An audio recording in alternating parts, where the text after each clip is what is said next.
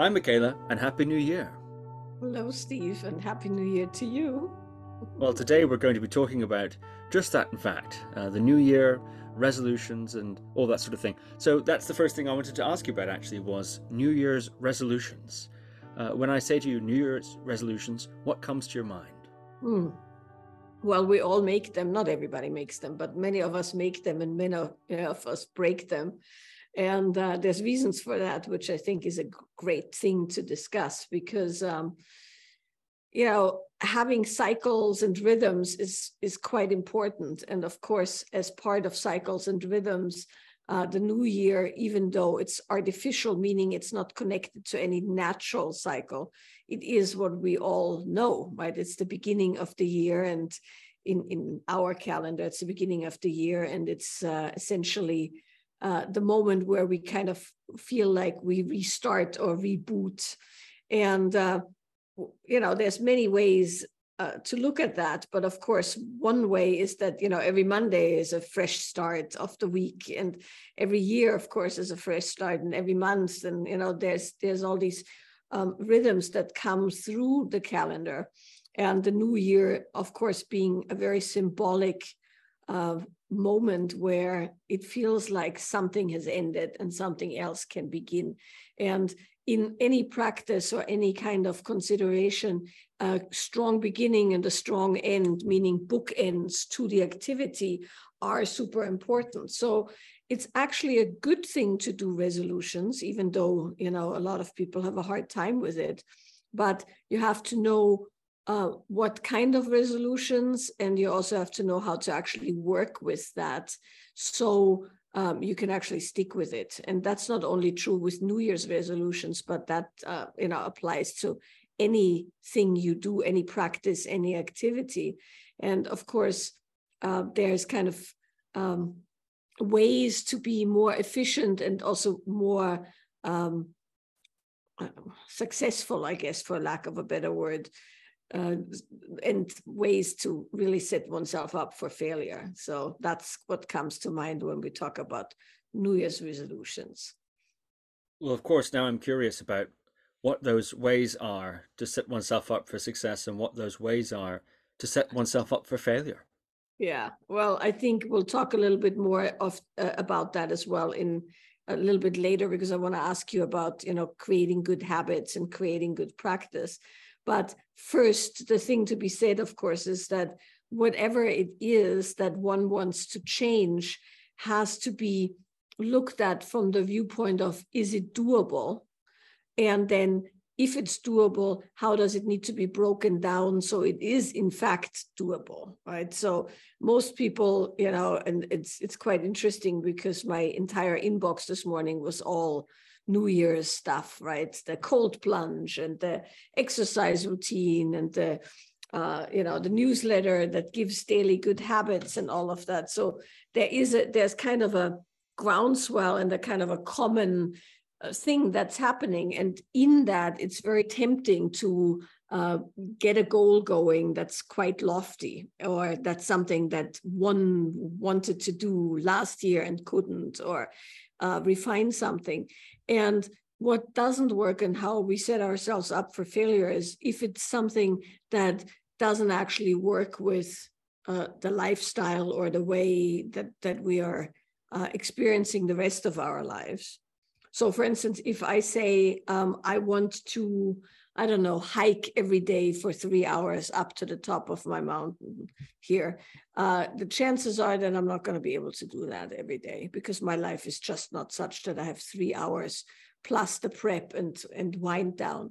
So that would not be a realistic goal, right? But when people set goals, they set goals like, I want to lose 20 pounds, or this year I'm going to write the book, or whatever it is. And that's too nebulous.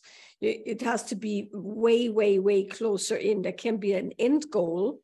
This time next year, I want to be here is a much better way to go. This time next year, I want to be able to climb a steep mountain in the Alps on my next vacation, let's say, right? That's your goal. And then from there, you work backwards to something that can actually fit into the day. And so the kind of slicing, very fine slicing of the resolutions is one of the ways that we can set ourselves up for success and not failure. And also, the other thing is, if it's one of those goals that's always been a goal and never been really fulfilled, that's pretty much a good sign that that's not a proper goal to pursue for whatever reasons, right? Maybe it's not possible, or the way we're going at it isn't possible. So if the New Year's resolution goal is one that kind of happens every time for New Year, or twice a year, or birthday and New Year, and it's not happening, then really it's a good idea to chuck that goal and perhaps focus on something related but much more doable. Because clearly, if it hasn't been done for a while, then there has to be some examination as to why that isn't happening. And that could be it's unrealistic, it takes too much time, it's not really aligned with the rest of one's life, it has restrictions around money, logistics, or ability, right? You first have to learn some skills before you can fulfill the goal. So those are some of the things to be careful of and to check, is that if it hasn't happened in a while, it's probably very wise to rejig that goal into something else. Oh, yes, very interesting. And I think when we think about the sort of categories of resolutions, one of the classic self-help ways of breaking this down is health, wealth, relationships. That's one of the classic ways, low grain, admittedly, way of looking at one's life and what one might want to change or improve and so on. So when I say those categories to you, health, wealth, and relationships, I wonder if anything specific comes to your mind.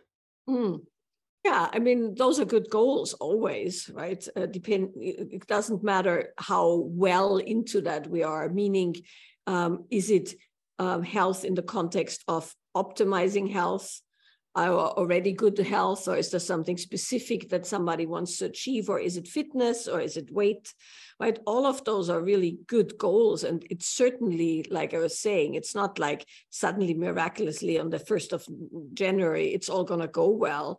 But it's good to kind of have a reboot or restart that has a moment that's kind of the bookend on the front thing that says, okay, here we go. And then the end of the bookend would be maybe a year, maybe a month, half a year, or whatever it is. So I think it's good for goals to be able to stick, is to have the beginning and the end point mapped out, not just the beginning. So maybe it's like, for this first month of the year, a lot of people don't drink in January, for instance, right? Or things like that, or say they don't want to drink in January. So I just saw somebody post something about that. So let's say 1 month, right? In this month, there's some health goal. Well, then the best thing to do is to break it down day by day, or at least week by week. And it's always good to know what it is that's the outcome at the end of the month, and then what it is that needs to be done to achieve that. And I think we'll talk about this later when we talk about how you work with instructing people on daily practice, right? It needs to be really, really small goal, right? Really small goal. Can't be anything big, can't be anything lofty, can't be anything that can't be done regularly every day. Otherwise, it's not going to build habits or create lasting change. So having a good health goal is great. And whatever that is can be broken down typically. And once again, right, if you want to, bulk up and gain muscle or lose weight, it's not going to happen in a month, but you can go month by month and see where you are at the end of the month, and then adjust your goal, which is a lot better than one nebulous, year-long open-ended goal. So beginning and end are super important, and then daily activity, or daily, weekly, monthly activity. When it comes to wealth, that's an interesting one, because a lot of people think that when it comes to wealth, well, I shouldn't say a lot of people, some people in the kind of more new agey or self-help domain somehow think that wealth has a lot to do with manifestation. And it's, you can think your way into being wealthy. And that's been, well supported by literature. People write books about that and things like that. And while there's certainly an aspect of positive thinking and goal setting and visioning, that's super important. It's also important to know that kind of manifestation only works when there's also very practical steps with it, right? You can't just sit there and manifest. Well, maybe you can, but I've never seen anybody who can just sit there and manifest wealth by thinking about it. So it's good to have affirmations or to do things that get one into a wealth mindset, but it's also very important to involve the body and to involve practicality. And particularly with wealth, and the same is also true with relationship, the important piece is that you have to take a good, cold, hard look, so to speak, at where you are at. And then from there, decide to where you're going. Once again, there's the kind of bookend approach where you're going, okay, I am here. I want to go here. What are the practical steps? And then also what's the attitude adjustment, which is what the manifestation really is, right? You could look at, visualization and manifestation as kind of an attitude alignment or adjustment towards your goals. And I think that's super useful. And I think maybe we'll talk about this next, doing something like an embodied manifestation, meaning bringing the body in with your desire, your heart, and your mind, meaning the things that you envision and also plan, is super useful so that all aspects of our being are aligned. So I think with wealth, it's particularly important to not just write some big number on a Post-it and hope that it's somehow happening, but that there's some real practical step by step, and also probably skill development. And I'm saying this is also true for health, but in health, it's easier to see. If you need to work out, you have to learn how to work out. If you want to make more money, you probably have to up-level some skills, or at least learn more about the managing of money or the kind of money that you want to get into. So there's a very strong skill development aspect. And the same is, interestingly enough, true for relationships, regardless if it's a couple who wants to reinvigorate their sex life, or somebody who's single and who's ready to start dating. There is both a goal where you have to be fairly clear on what it is that you want, a step-by-step approach as to how do you get there, but also, and this is particularly important in relationship, an up-leveling of skills. And the up-leveling of skills can be anything from learning how to maintain the kind of attention that's required to be intimate. And I'm talking intimate, not necessarily sexually intimate, but being present with somebody, being actually there with them, giving them open, loving attention. That's a skill set right there. And then also skill sets around, let's say, the more erotic domain, particularly when it comes to spicing up things again, or having forgotten how much, fun it is to actually go out, go travel, go on a date, do something different. So there's skill involved. And surprisingly, a lot of what can be done in the relational domain is actually skill development. It's not that nebulous. And it also is working with the body. So very strongly there, embodiment practices and getting into the body and feeling through the body, so that the body comes to the relationship. Well, that's very interesting. I'd like to ask you actually about this embodied manifestation, what it is you mean by that. Yeah, so embodied manifestation versus manifestation, right, is essentially adding all the different dimensions of our system into the mix. So typically when people talk about manifestation, they think about affirmations or visualizations, and it's kind of a very heady process where you think about things, you write things down, you have vision boards maybe, or, mind maps or things like that. And that's really useful. And it's actually quite astounding how, for instance, a vision board usually plays out. But we supported those, those visualizations and affirmations with kind of a somatic and emotional practice where the body and the desire and the devotion and the dedication to something, to one's life, gets brought into the mix. And that really kind of turbocharges manifestation, because not only can we bring the body to the mix and with that the power and the focus of the body, but also by using embodiment and by allowing the entire being to be in that consideration, we can also check if what we think we want is really lined up with the kind of the deeper wisdom of the body or the deeper wisdom of the being.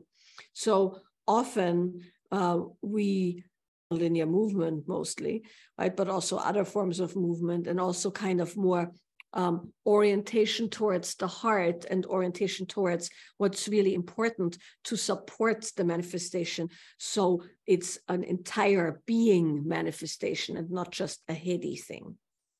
Yes, and I think you're teaching a class this week. If you're listening to this on as it's coming out, this first week of January, you're teaching some nonlinear classes around that. It's one of the techniques, actually, or a variation of that, is one of the techniques we teach in our nonlinear movement method teacher training, which is a training we're actually offering this spring to train people to become better practitioners of nonlinear, but also to be able to lead classes and facilitate, small groups or large groups in nonlinear.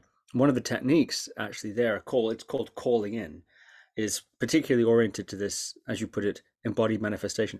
But I also believe you're teaching some nonlinear classes this week, some general audience nonlinear classes really focused on this theme. Is that right? Yeah, this week I'm actually teaching 2 classes on calling in specifically, because it is one of the modalities within the nonlinear movement method. And this week specifically, we're working with the embodied manifestation of goals or of resolutions, right? So as a means to support that. And as always, they're taught so that people in Europe, the UK, the US, and Australia and Asia can participate. So there's 2 different dates where we're doing kind of a mind, heart, and body process, where it's not just a regular nonlinear session, but kind of a special offering so people can work with embodied manifestation. And that's happening this week, and we'll post those links below. And also for those of you who are listening to this after it's out, we'll do these on occasion where we'll offer free nonlinear sessions for people to check out what it's all about. Yeah, I think that's great and so timely because it's New Year's. I think it's really timely to do it this week. Yeah, about that, we talked about embodied manifestation, but also I think there's a power in coming together as a group, whether it's for a one-off thing or joining some sort of a cohort or a class that goes on. And we offer a lot of those classes, like, for instance, our 12 facets classes, our study group classes, our teacher training classes and courses and so on. And these, you journey through a curriculum of material, sometimes over a whole year, sometimes shorter, 3-6 months, something like that. And there's a power actually to outsourcing, I think, an aspect of one's, I suppose, New Year's resolutions into those kind of courses. You can ride the momentum of the group. You can join the slipstream of the container set out by the facilitator. So, we definitely have that in mind. We have that sort of sense of we want to offer things that people can hook into. So then the other thing that I really wanted you to talk about today is how do you create daily habits, right? Because one of the things we know is that in order to achieve a goal or follow through with a resolution, there has to be new habits built, or new behaviors built, or new attitudes built. And that's something that, of course, we encounter a lot in both our teacher trainings as well as in people doing long-term study groups or things like that, where there is practice being built and capacity being built. And that's one of your specialties and something that you are very, very good at. And actually, you also teach specifically, right? How do you get a daily practice? And so with that said, I would like to hear a little bit about how you go at that. How do you slice it? What are the things people can do so that they have daily habits that then allow them to achieve their goals? Yes, practice is a passion of mine, actually. And get a daily practice. You said that phrase. That's the name of the of my course. Actually, get a daily practice. And you asked me to mention that before we started recording. I run it every year, and it's we've just begun actually, 1st of January. You can still join. It's a free course oriented around meditation. And the idea, it's a 4-week course. And I'll say a little bit about some of the principles behind it as well. But just to give you a sense of the structure, it's a 4-week course. And we start off in the first week meditating 5 minutes a day, not 5 hours a day. we start out meditating 5 minutes a day. And then we add 5 minutes in the second week, 10 minutes. In the third week, we add 5 minutes, 15 minutes. And then the fourth week, we add another 5 minutes until by the end, we're meditating 20 minutes a day. Now, I should say that some people, they just stick to the 5 minutes a day throughout the whole month. You don't have to add it, but that's the structure of the course. And each week there's lecture content that's released, a guided meditation that matches the length of time. So week 1's guided meditation is 5 minutes. Week 2's guided meditation is 10 minutes, and so on. Each time a different technique. So you're learning the different meditation techniques, and also perhaps more crucially, focusing on what does it mean to get a daily practice? How do we establish a habit like that? Also, each week we have a weekly Q&A, which you can join on Zoom or send your questions in or just watch the replay. So that's available now, and we'll put a link to that in the show notes below. Of course, you can also find it on guruviking.com. And like I said, it's one of my great passions, practice. And in that first week, in the lecture, we discuss some key ideas about how to build a practice and also some mistakes people make. And the first one is to find a golden minimum.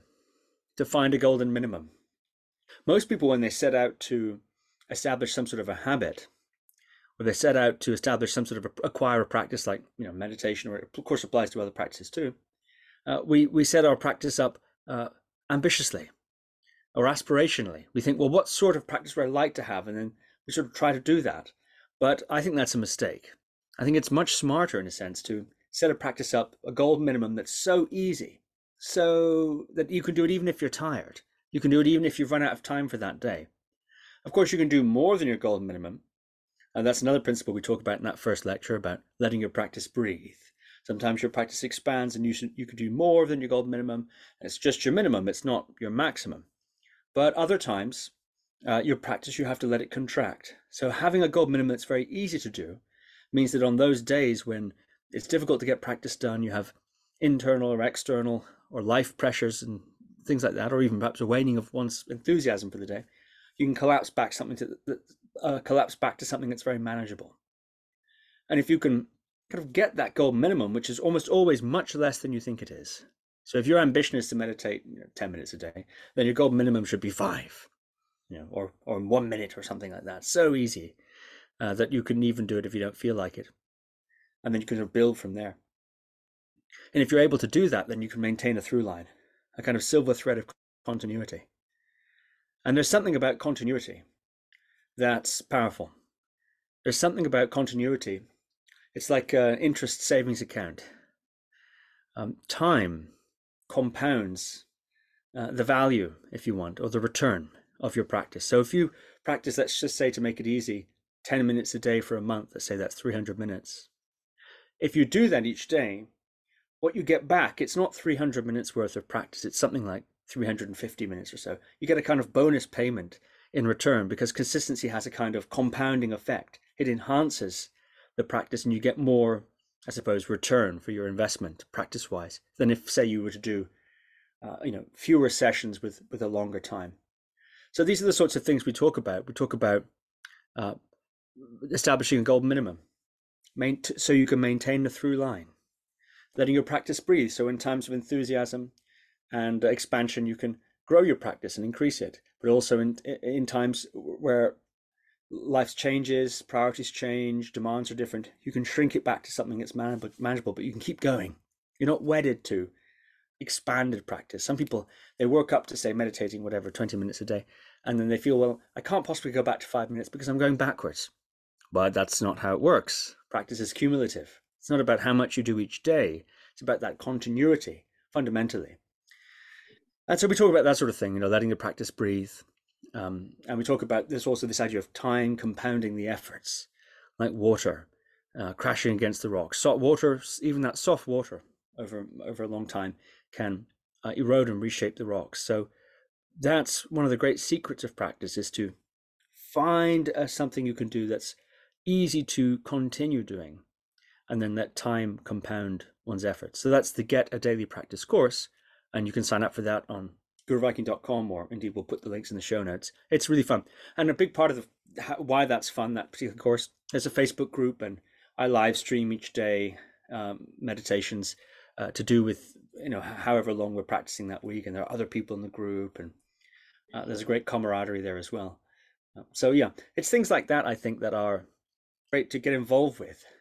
Yeah, I think, the one thing that you said there that I found super helpful and that I've actually learned from you over the years of you teaching this, and is that even you always say, to our students, even if you're essentially just grazing the cushion now we're talking meditation, but you're just grazing the cushion with your behind, right?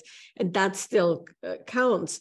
That I found super useful when it comes to working out, for instance, right? And that's really made a big difference for me personally, is to kind of know that anything I do is better than not doing it. And very often when I'm super busy or I don't really feel like it, I do, in my mind, do this kind of grazing of the cushion in the saying, okay, I'm just going to do a bunch of squats very quickly. It's even if it's just whatever, 4 sets of 10, and then I'll just move on, but I've done something. And very often, once, of course, I've done that, then I want to do the rest, because now I'm there and I'm in it and my body is online and things like that. But even if I can't do it, I still feel at the end of the day, I've done that. And that has an incredible emotional or psychological effect, because one of the other things, of course, that we haven't really mentioned yet that goes with, goal achieving and resolutions is good lists, right? Having lists and having things written down and having visuals where you can tick things off. And so I find it super useful that even if I've just grazed the cushion, I can check that off and I can see the through line. And I think that's super important. And then the other thing you said that I think is also really worth mentioning is you were saying, people are kind of getting together in the Facebook group, and it's this cool thing that where people are kind of connecting, that whole peer support aspect. That's really making a huge difference when somebody wants to establish a practice or wants to achieve a goal, both in the kind of peer support as in the camaraderie, but also sometimes it's nice to be a bit competitive as well, in the sense that you hear other people do it and you're like, I can do that. Why shouldn't I be? So it's both the actual supportive aspect, and then it's the more being kind of in a situation where you're playing with how can you actually further yourself or achieve something. And both of those are really good, however you want to slice it. Yeah, that's right. And willpower is precious. We only have so much of it. So sometimes interfacing with a structure that you join is very useful. You can outsource. All you got to do is show up. There's a class you show up to. There's an assigned practice. You do it. And you put your energy into just simply showing up, into simply being there, and let the course kind of carry you in those other aspects. And you of course can do it all yourself. You can set your own schedule and choose your own practices. I mean, we're all capable of doing that, but we have a lot of other things to do and a lot of other demands on our energy and willpower. So I think it can be smart to really get in a slipstream of a course like that. And so anyway, that's Get a Daily Practice course. And perhaps to finish, you could say a little something about what we've got lined up in this first half of 2023. I know we've got ongoing groups that meet on a monthly or quarterly basis. We've got in-person retreats, in fact, in Australia and Portugal and the US, and You've even got teacher training. So maybe, I don't know if you could give us just a quick list of what we've got coming up in Q1, Q2 at michaelaboehm.com. Yeah, so I'm actually really excited about 2023 because we have both live online and in-person retreats for the first time in a while, in-person retreats. So the year starts with Wild Women's Circle teacher training, and that teacher training is specifically geared towards people who want to teach women's groups. And it's really an amazing and full-on turnkey training. Then next up is 12 Facets of Union, and 12 Facets happens once a month. So this has a through line through the entire year. And this year, we're looking at male archetypes, female archetypes, and their myths, and with that, the story of their relationship. And in that particular program, we're really working with archetypes as a means of learning and embodiment. Then after that, we're going to Australia, which I'm super excited about. We're doing live, meaning in-person retreats. First, a 5-day immersion called the Elemental Heart in Venus Bay. And then a day-long kind of introductory workshop where we're working with the pleasure body. It's called Awakening the Pleasure Body. That's in Melbourne. So Venus Bay, Victoria, and then Melbourne, Victoria. So that's happening in the end of February and the beginning of March. And then from there, we'll start study groups. The study groups are long form, very specific engagements into the material of my lineage, as well as embodiment and a lot of learning around both the subtle pleasure body and the physical pleasure body. So that starts in March. Then next up, also in March, is nonlinear movement method facilitator and practitioner training. And that's really one of my favorite programs, because we teach you how to actually teach nonlinear, but also it really shows all the building blocks of nonlinear movement and how to use it in daily life. So that's happening in March. Then we're going to Portugal, and that's super exciting because we found this amazing retreat center in nature, and we're running first a study group retreat for anyone who's ever done a study group with us, and then public immersion, the Awakening the Pleasure Body immersion, where for 5 days, this is long, like a long form engagement with the body, the heart, the mind, and we'll be in a residential setting in nature with extended hours. So that's going to be a lot of fun. And then from there, there'll be a Wild Woman's Way intensive in Ojai at my place in California. And there's also going to be a men's group. So this year we're running a men's group again. And maybe, Steve, you want to say a few things about that as well. Yeah, the men's group is a year-long program. It meets 4 times over the year. Our theme this year is the elements. So each meeting we're going to take an element, earth, water, fire, air, that sort of thing. And we're going to examine that on several levels. We're going to look at it metaphorically. We're going to look at it in terms of relationship styles, life strategy styles, conflict styles. We're also going to look at it in terms of embodiment practice, meditation practice, energetic practice, and so on. So we're using this classic schema of the elements as our theme of exploration this year in the men's group. Very happy that men's groups are back too. And that's just up to May. So there's a lot more to come in 2023. The place to go to find out all about it is michaelaboehm.com, and you can find the workshops information there. Of course, we'll include links in the show notes below as well. Well, Michaela, do you have any last words for our New Year's podcast before we close? Well, thank you, Steve. And all that remains is to wish you all a happy new year and much success with your resolutions and practices. And we'll see you again soon.